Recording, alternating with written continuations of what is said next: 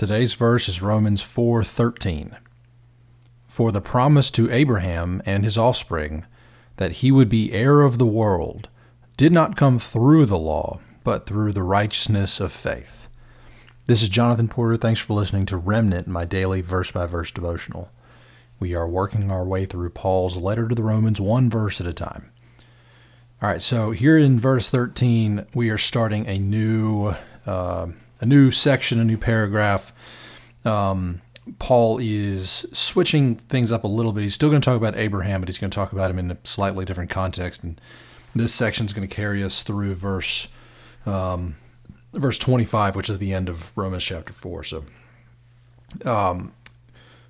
Paul started out chapter 4 talking about the works of the law. That was in chapter 4, verses 1 through 8. And then he switched and talked about the sign of, the sign of the Jewish people, which was circumcision. And now he's going to spend the next few verses talking about the law itself. The law being what came down to Moses and how Abraham, preceded that.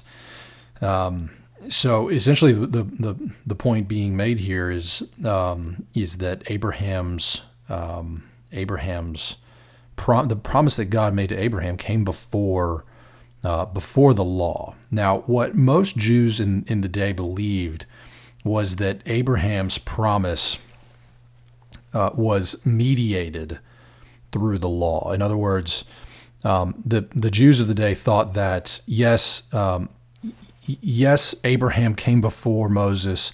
Yes, Abraham received these promises, but the promises were sort of all like wrapped up into the law. So the promises did come first, but you can't view the promises to Abraham without focusing on the law that was received by Moses. And so they're all sort of bundled. It's all bundled together. It's mediated through the law. But Paul is saying no. Paul is saying that interpretation is not correct. He's saying that Abraham's faith is the most important thing here, that the promises that God made to Abraham came through his faith, and that you can't just sort of assume that the law of Moses, that the works of Moses' life account for that, for everything that came before it. Paul is writing that Abraham's faith accounts for the realization of Abraham's promises. That's what Paul's trying to say. I guess the Jewish folks in the day were trying to wrap everything together and just sort of view it all as though it all happened at the same time. But Paul's saying you can't do that. So that's what Paul's doing here, is essentially saying no. The promises that we talked about, we've been talking about the last couple of weeks. Those are all flowing from Abraham's faith. So one of the interesting phrase here that I want to focus on is the heir of the world.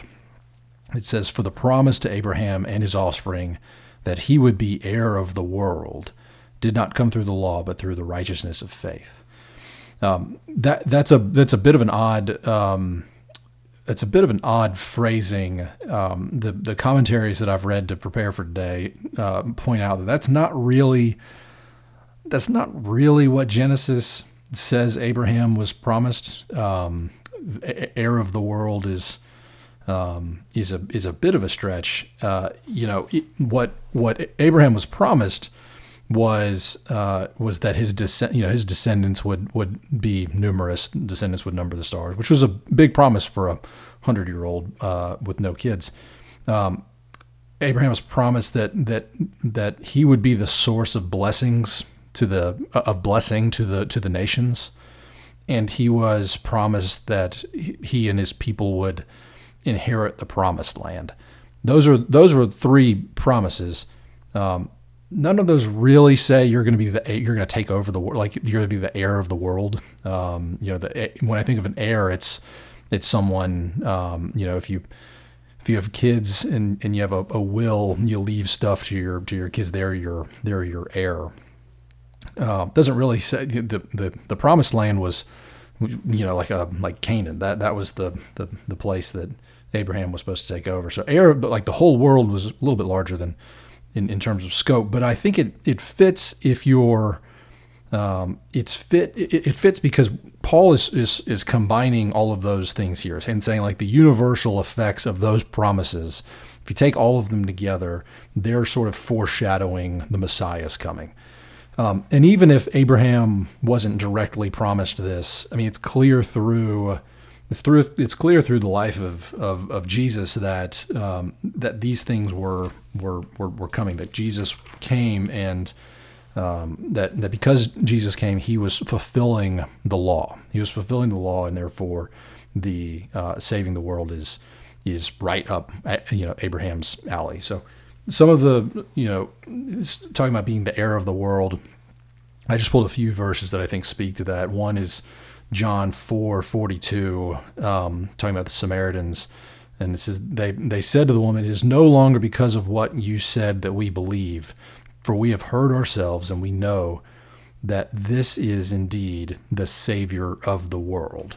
Not just the Savior of the Jewish folks, but they're saying he's the Jesus. They're saying Jesus is the Savior of the world. And then later in John, in chapter 16, verse 33, John writes, I've said these things to you." No, I'm sorry. John's writing it. Jesus is saying it. It says, Jesus said, I've said these things to you, that in me you may have peace. In the world you will have tribulation, but take heart. I have overcome the world. So again, not just limited here to the Jewish people. This is a broad thing. And then if you look at the first letter of John, chapter 2, verse 2, John writes, "He is the propitiation." There's that word again, propitiation. Little did I know that the word propitiation had so many uses in the Bible. That's news to me. "He is the propitiation for our sins, and not for ours only, but also for the sins of the whole world." So I think it's clear. It's clear here, at least through John, that Jesus is for the whole world, and that the promises of Abraham that were fulfilled in Jesus, that it was for the whole world. And then the last verse I want to read is, it's not just John, it's Matthew as well. Matthew 24:14. It says there that, "And this gospel of the kingdom will be proclaimed throughout the world."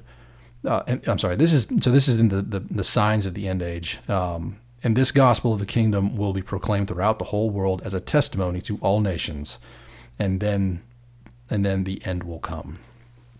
So, talking about Abraham being a blessing to the nations. Here in Matthew 24:14, it says that in the gospel of the kingdom will be proclaimed throughout the world as a testimony to all nations. That's the promise of Abraham. Jesus is fulfilling that promise, and therefore what Paul is saying there in verse 13 of chapter 4 really is that Abraham and his offspring would be the heir of the world. Jesus made that clear. So while people can quibble about whether heir of the world is textually correct from Genesis, I think the rest of the Bible makes clear that the promise of Abraham is very real, and that he would be the heir of the world, and he is through Jesus Christ. So that is our lesson for today. Not lesson, I don't know. The ramblings of this unqualified guy for the day. Come back, hear more ramblings for verse 14 tomorrow. Thank you.